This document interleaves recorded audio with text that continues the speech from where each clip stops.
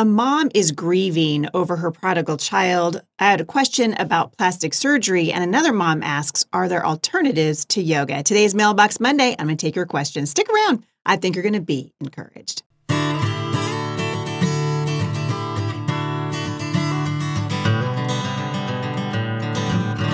Well, hey, everybody. Welcome to the Off the Bench podcast. This is Heidi St. John. I'm so glad you guys have joined me today.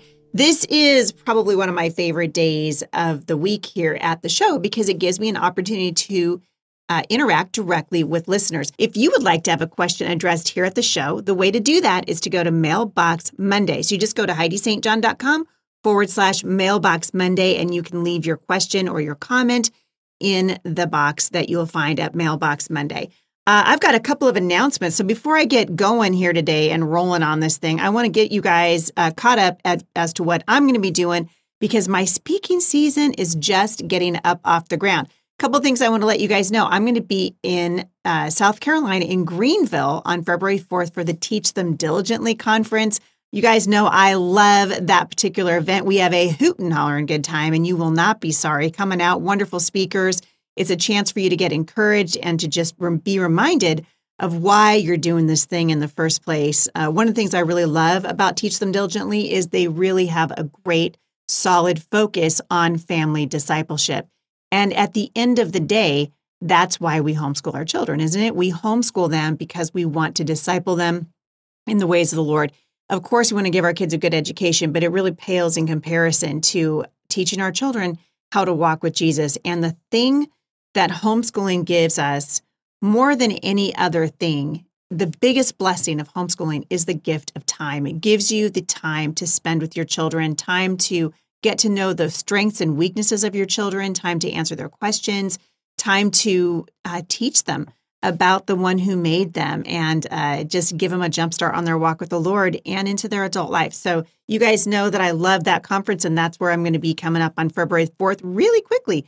Actually, can't wait for that. And then also on March 30th through April the 1st, I am very honored and excited to be keynoting again at Answers in Genesis for their Answers for Women conference. If you have never been to the Answers for Women conference, first of all, it's held at the Ark Encounter.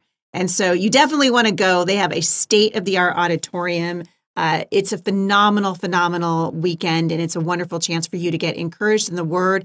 We're going to teach you how to put on the full armor of God to stand against the schemes of the devil. And not only are you going to get great teaching, but you'll have an opportunity to really check out what is probably one of the most amazing attractions for Christians and people of faith anywhere in the world, and that is the Answers in Genesis campus, both the Creation Museum and the Ark Encounter. So you guys check that out. I'm really happy to be going back there. Answers in Genesis, one of my favorite organizations. Those guys love the Lord, and you're going to be very, very encouraged. Also, if you've never picked up my book, Bible Promises for Moms, that is now on its 8th printing. And so I'm really excited to see so many of you picking that up and being blessed and encouraged by it. It's a wonderful gift. A lot of people buy that book because it's really inexpensive. I think it's like $3.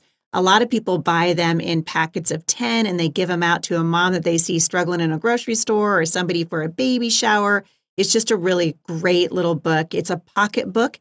Again, it's called Bible Promises for Moms, and it's really written to just encourage you and give you a shot in the arm from the Word of God, and it's sprinkled with devotions from me throughout it. So I think you guys will enjoy that. All right, I want to jump into your questions because there's a lot of them, and I'm always amazed. I can never get through all of your questions. I'm going to try to get through a bunch of them today. I'm going to start with a mom who asked me about plastic surgery, and she wrote in and said, "Dear Heidi, I have a friend who's considering getting plastic surgery. Is anything about this dishonoring to the Lord?" Well, that's a really good question. And the reason I think it's a good question is because what you're doing is you're asking what we should always ask. Whenever we make any decision, we should always ask, does this honor the Lord? Is this what God would have me do? And as believers, we always want to go to the Bible. So let's do that today. You know, the first thing you want to ask yourself is, what is the condition of my heart? So you can't judge the heart of your friend. But if you're talking about yourself, considering any kind of a cosmetic procedure for yourself, the question is a question of the heart. There's nothing in Scripture that says that these kinds of procedures are wrong. There's nothing that says they're inherently sinful or anything like that. And so off the top of my head, I just answered the same question a couple of months ago. I don't see anything anti-biblical in that, in your friend wanting to do this at all. We got to be in check with the Holy Spirit when it comes to the conditions of our own heart. So Philippians 2, chapter 2, verses 3 and 4 says, do nothing from selfish ambition or conceit, but in humility, count others as more significant than yourself. Boy, you guys, what would happen? What would happen in the culture right now if we were looking at other people and counting them as more significant than we are? It's amazing in the culture that is so driven by social media. We are very, very aware, aren't we, of the platforms of other people. There's a push to have platform. That's what's coveted right now more than any other thing. And in the age of selfies, the Bible is reminding us, hey, don't do anything from selfish ambition or conceit, but in humility, there's a key word for you, count others as more significant than yourself. Let each of you look not only to your own interest, but also to the interest of others. Again, this goes back to the condition of the heart, and that is where God will always start. 1 Timothy chapter 2, verse 9 says, likewise, also women should adorn themselves in respectable apparel with modesty and self-control, not with braided hair or gold or pearls or costly attire. Wow, this one's jumping into the deep end, right? Because some people are going to take that verse literally and say, oh my goodness, if that coat you're wearing costs more than $15 and you got it any place but the Goodwill, then somehow that is dishonoring to the Lord. No. Timothy, this is Paul, remember, instructing Timothy. Timothy is getting ready to take on quite a large teaching role, and Paul is teaching Timothy by demonstrating to him how he should be shepherding the people. What he's reminding the people of, especially women in this case, is your focus should never be on your hair. Your focus should not be just on yourself and on how beautiful you can be. And I suppose you could put, plastic surgery or, for goodness sake, makeup into that category, right? What we're told is that we need to have our priorities in order. And the Bible tells us exactly what those are. Again, it goes back to what we were just talking about in Philippians chapter 2. God looks on the heart. Proverbs 31, verse 30 says, charm is deceitful and beauty is vain, but a woman who fears the Lord is to be praised. At the end of the day, in the culture, and this has been true for many, many years, especially where women are concerned, there is a huge push to make ourselves look a certain way. We're very, very visually stimulated as people, right? We're a visual society. And if you don't believe me, just go through the checkout stand at Walmart and tell me what you see on the covers of magazines.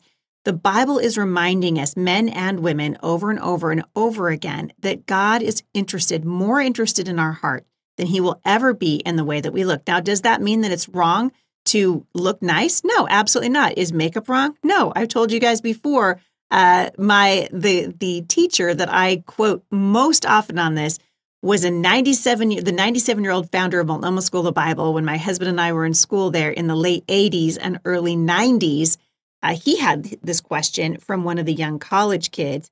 And here's this, 97-year-old Irishman standing up in front of all of us, the would-be shepherds of the next generation. We want to learn from this guy. And one of the young students asked him if makeup was wrong. And he just leaned into the microphone, as he often did. And he said, if the barn needs painting, paint it. And just this very, today he even run out of town on a rail and canceled and everything else.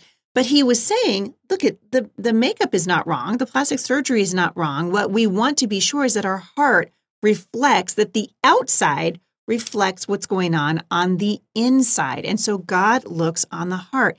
And we have seen a generation now actually more than a generation, for generations, women especially, who are more concerned with the outward appearance than we are with what's going on the inside. And moms, that's what we want to teach our daughters. God looks on the heart. I love this out of 1 Peter chapter 3, verse 4, but let your adorning be in the hidden person of the heart, with the imperishable beauty of a gentle and quiet spirit, which in God's sight is very precious. I will never forget the last couple of years that I spent with my grandmother before she went home to be with the Lord. And I remember her just sitting in her chair one day, in her mid-90s, and she said, Heidi, when did I get old? I don't recognize the woman in the mirror that's staring back at me. In my heart, in my mind, I feel like I did when I was in my 30s. But the reality is we all get old. Every single one of us. Doesn't matter how much makeup we use, doesn't matter how much plastic surgery, we are getting older. And it's a reminder, or it should be, that as we recognize that we are just mortals, we're just here for a little while, God's admonition to us that we focus on the heart should always be at the forefront of every decision that we make. All right, Linda in Missouri said, "Dear Heidi, I've been listening to your podcast for a few years." Thank you, Linda. "And I love the Christian views you take on the culture. My heart is broken. I feel as if I'm losing my family to the world. I've raised my 3 children to love and honor God, and ever since they have left my home as adults, they are turning their back on God. Over the holiday, my youngest son came out as gay and said he is dating someone. I'm so shocked and heartbroken. My 2 other children say they're happy for him, and even my husband is now saying I need to support him. I'm at a loss for words, and I feel my family pulling away from me because they know I am struggling with this. My children have told me that God has made my youngest this way, and why would God punish him for the way he was made? Can they still be Christians and believe in this? Please, any words of advice would be appreciated." All right, Linda. Well, first of all, this is the argument we hear all the time, God made people this way. Well, every single one of us has propensity towards sin. The Bible teaches us that there's none of us not righteous, no, not one. And I think it's very easy to take a sin like homosexuality, an outward sin, and elevate it above, say, a more inward focused sin like the sin of pride, or someone who regularly lies, or whatever it is that we can't actually see and we don't take our identity in, but nevertheless is still taking our hearts away from the Lord. And so I would just encourage you, don't focus so much on, when your kids say, well, God made him this way. Well, my answer is always, well, we're all broken, right? We are broken people because of the fall.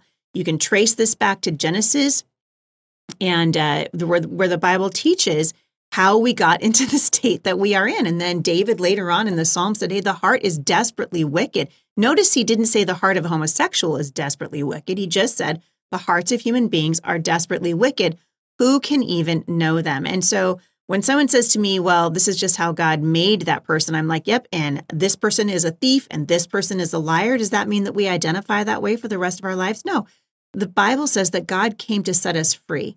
Greater is he who is in us than he who is in the world. And so when your children make excuses for the sin of your son or for the sin of anyone else, we are forgetting the freedom that we have in Christ, that we have been offered by the blood of Jesus. When a child reveals to you that he's homosexual. Hey, it's Kaylee Cuoco for Priceline. Ready to go to your happy place for a happy price? Well, why didn't you say so? Just download the Priceline app right now and save up to 60% on hotels. So whether it's Cousin Kevin's Kazoo Concert in Kansas City, go Kevin, or Becky's Bachelorette Bash in Bermuda, you never have to miss a trip ever again. So download the Priceline app today. Your savings are waiting. Go to your happy place for a happy price. Go to your happy price, Priceline. And this is hard when we want to, just like if they were to come to you and reveal any kind of sin, right? We have our flesh and maybe we're afraid and we sort of lash out and we say things that we wish we hadn't. I want to just encourage you, no matter what, love wins the day, right? Moms and dads love their children regardless. 1 John chapter 4, verse 8 says, the one who does not love does not know God, for God is love. God's kindness, according to Romans chapter 2, verse 4, is what leads us to repentance. And so we don't want to push our children away. And at the same time, we need not lie to them. So you can very, very gently and kindly tell your son, what you are doing is displeasing to the Lord. Not only is it displeasing to the Lord, but the Bible has very strong caution against the sin of homosexuality. The Bible says that we reap the effects of that particular sin in our bodies. We're sinning against our own bodies when we engage in homosexual sin. And parents need to remember, you guys, just like you, our kids have heart issues. And so we can't put good fruit on bad trees. It's very important for parents, and you heard my friend Steve and I talking about this the other day, to recognize that when our kids get older, when they enter into adulthood, they are responsible for the choices that they make. And one thing that I have really come to just lean into the Lord for in his promise to me as a mother is that if I do my part and I teach my children to walk with the Lord. And I'm constantly putting my own heart issues before the Lord and saying, Lord, forgive me, help me to walk in a way that's pleasing and honoring to you. At the end of the day, what I don't want is to stand before the Lord and be filled with regret because I didn't do everything I could to train my children in righteousness. And mom and dad, if you've done everything that you could to train your children in righteousness and they still walk away from the Lord, what the enemy is after in that case is he's after you as well as your child, because he wants you to feel like, well, I guess I'm a big failure as a parent. Look, my kid walked away from the Lord.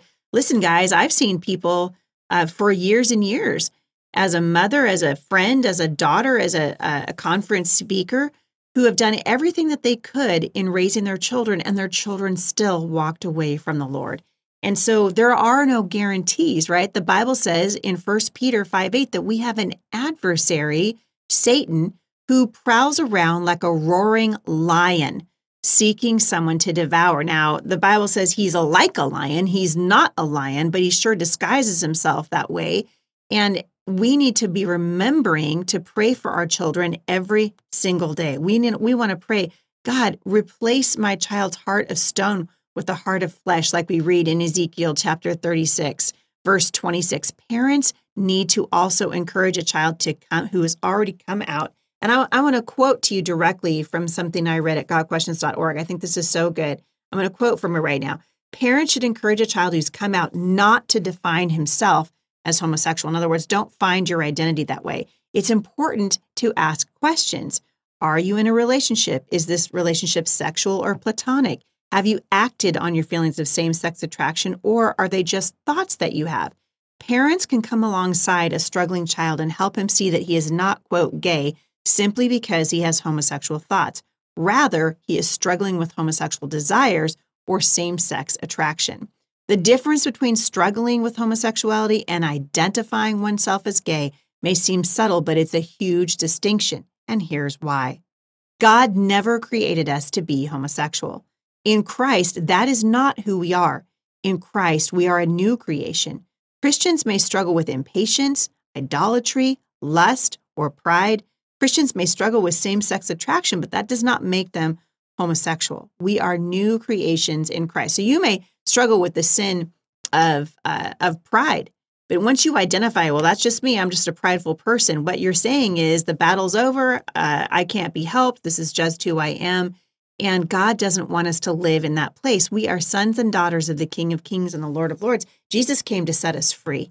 And the Bible says, who the Son sets free is free indeed. And when our sons and daughters go off on their own, obviously, assuming they're of legal age, and they start making choices that we know are going to bring hard consequences with them, mom and dad, here's your job. Are you ready? You have to let them go. You have to let them go. Read the story. If you haven't for a while, go back and read the story of the prodigal son. We can learn a lot from that father who had to have been absolutely devastated and heartbroken that his son took his inheritance, left his father's home, squandered that inheritance, broke his father's heart, but we never saw his father go running after him. We never did. And I think we have to let our children go and continue to prayerfully and faithfully pray for them and watch for these signs of repentance. We watch for a change in the countenance of the heart. And until we see it, we keep to our own counsel. We don't support the rebellion, but we also do not interfere. 1 Peter chapter 4, verse 15 says, let none of you suffer as a murderer or a thief or an evildoer or as a meddler. We want to stay out of our child's sin issue, as it were, when they are adults, and we pray for them. We tell them exactly what the truth is. We remind them that we love them, and then we leave them in the hands of the Lord. As parents, we can support our prodigals in love and prayer. And then once they turn their hearts toward the Lord, once you start to see that shift or that question or that moment when you can tell, okay, their heart is softening, we move toward them in that way. God often uses self-inflicted misery to bring us to wisdom, doesn't he? I can think of many, many times in my own life when God has used my own stupidity to bring me back around to a place where I recognize my need for the Lord and my need for the Holy Spirit. And this is no different. And so while it's heartbreaking, absolutely, don't let the adversary take two for the price of one.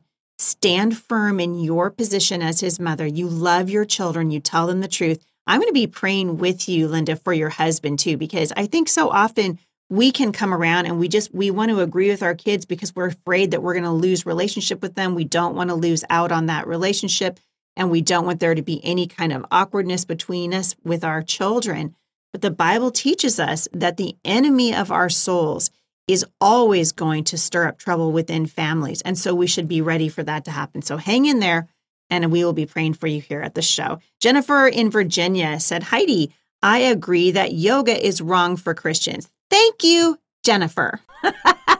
You want to get on my Facebook page and back me up there, girl? Because I wouldn't mind having a little backup. She said, what about Pilates? Is that a good alternative? Are there other good alternatives? I really need exercises to help with core building and flexibility as I get older. Man, Jennifer, I feel you. I absolutely do.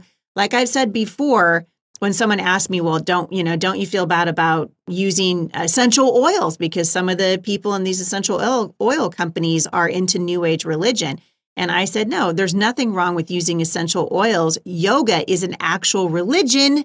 Essential oils are not. And when it comes to exercise, yoga is a religion, which is why I keep telling you guys, do not participate in the religion, the practice of Hinduism, which is manifest in yoga, and instead find other ways to exercise. I have been really, really happy with just getting onto YouTube and finding exercise videos. Usually, and I get bored really easy, women, with my exercise routine.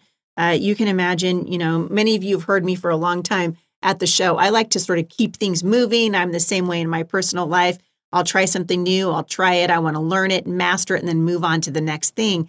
And exercise is kind of the same way. And so we can always be moving and changing the goalposts. So maybe you get onto YouTube and you type in, I was just talking to him about this today, actually.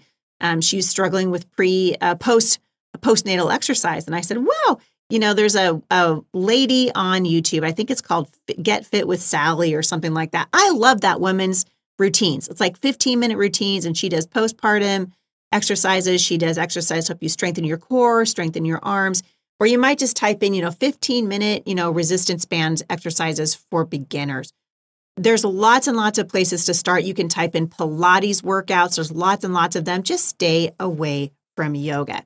Thank you guys for sending in those questions. I really appreciate it. All right, I'm going to try really quick. I'm running over time. I want to read some of your comments from YouTube. This one says, I agree, Heidi, that public schools are not salvageable. This was from my episode last week, which was titled Public Schools, No Place for Kids. She said, I pulled my kids to avoid the COVID insanity in 2020, and I'm so grateful for your encouragement, which helped solidify my decision to never send them back. I remember you saying, pull your children out of the schools, and I didn't get it, but I do now. Getting my children out of the schools was one of the best decisions I ever made. Homeschooling is a blessing. I'm in a difficult season now, so this message was very timely. I love that you guys are writing in and talking to me about the decisions that you are making with regard to your children. I said it last week, and I'm just so proud of this listener for doing the hard thing. We have choices in this country. When you realize that your children are being sexualized in the schools, you have a choice. When you realize that the libraries are peddling pedophilia and gender insanity to children, you have a choice. When you realize that your kids are being taught that evolution is evolution is how the world began, when your children are being taught there's 400 genders and they can be a narwhal whale by Friday, you have a choice. You can either leave them in these cesspools of education or you can pull them out. And I'm really glad to see more and more of you doing that. Tanya Thompson said, Heidi, this is our second year of homeschooling. I work part-time. This has 100% been the best decision ever. I love that, Tanya. Rebecca Enns said, this is our first year of homeschooling. Best decision ever. This year has been great. Listen, you guys, I hear these things all the time. I know it's scary for a lot of you who are still like, oh my goodness, what do I do? What do I do? It was scary for me. I remember very clearly the day I pulled my own daughter out of the public school system. I went to her teacher. I loved her teacher. She had a wonderful teacher, a Christian teacher in our public school. But I just knew that God was saying, this is not a place for your child. And so I went to her teacher. My knees were knocking. I was scared. I didn't know if I was going to have the patience, didn't know if I could do it. That was 25 years ago. You guys can do this thing. And like me, you'll look back and say that was the best decision that we ever made. Jessica in Michigan. Heidi, what are your thoughts on extracurricular activities for homeschoolers? My almost 7-year-old daughter wants to start ballet, and my 5-year-old has dreams of sports. We also have a 3-year-old, and I'm expecting my 4th baby. So your house going to get real busy there, Jessica. She says, we live in a pretty rural area, and to get anywhere is at least a 45-minute drive. I don't want to cheat them, but I thrive on a simple and quiet life and don't want to be constantly busy and chauffeuring children to one activity after another. All right, Jessica, what you just said right there, being constantly busy and chauffeuring children to one activity after another, you just described motherhood of a lot of children. I love extracurricular activities for kids. I think that's great. I also think that and I wrote a book about this. So if you guys are curious, I wrote a book called The Busy Homeschool Mom Guide to Daylight, How to Fit Your Size 16 Day into a Size 10. You can get that wherever books are sold. And I address this issue in there by saying I believe that mothers, especially when you've got young children at home, need something that I call white space. That means at least 2 days in a row that are totally unscheduled. So you're not leaving your home, and I mean unscheduled. You're not scheduling doctor's appointments. You're not scheduling haircuts. You're not doing any of those things. You're staying home and you're focused on what it is that you need to be doing during those particular days. And like you, I thrive on being home also. I know some of you are like, what? You guys, I mean, I love speaking. I love being out on the conference circuit. I love meeting you. My heart has always been home. If I didn't have to, if I just didn't ever just listen to the Lord, I would probably just stay home. I love staying home, but I know for me, that's not where God's called me, and really not in this season of my life to just be home. So enjoy the season that you have, that you can be home with your kids. But if you've got a little 6-year-old who wants to do ballet, as long as you can, if you can find a way to get those activities to where they're happening one day a week, maybe that's the day that you're gone all day. Maybe that one day is when you've got your son has soccer and your daughter has ballet. Maybe they got music lessons or whatever it is they're doing. That will really help you so that you're not going out 5 days a week to different activities. You're just going out 1 day or 2 days a week, and that might help you. All right, you guys, I am genuinely out of time. Thank you so much for listening. I'm going to get to Whitley in North Carolina's question when I come back in a couple of days, how to respond to a husband who doesn't want to homeschool. You guys keep these questions coming. You can submit them to me at HeidiSt.John.com/Mailbox Monday. You guys, thank you for listening to this podcast. It really is a blessing and an honor for me to be piped into your living rooms and into your showers 5 days a week. Thank you for sharing this podcast with your friends and helping us get out a message of hope and healing to this generation. I will see you back here tomorrow, right at the same time at the intersection of faith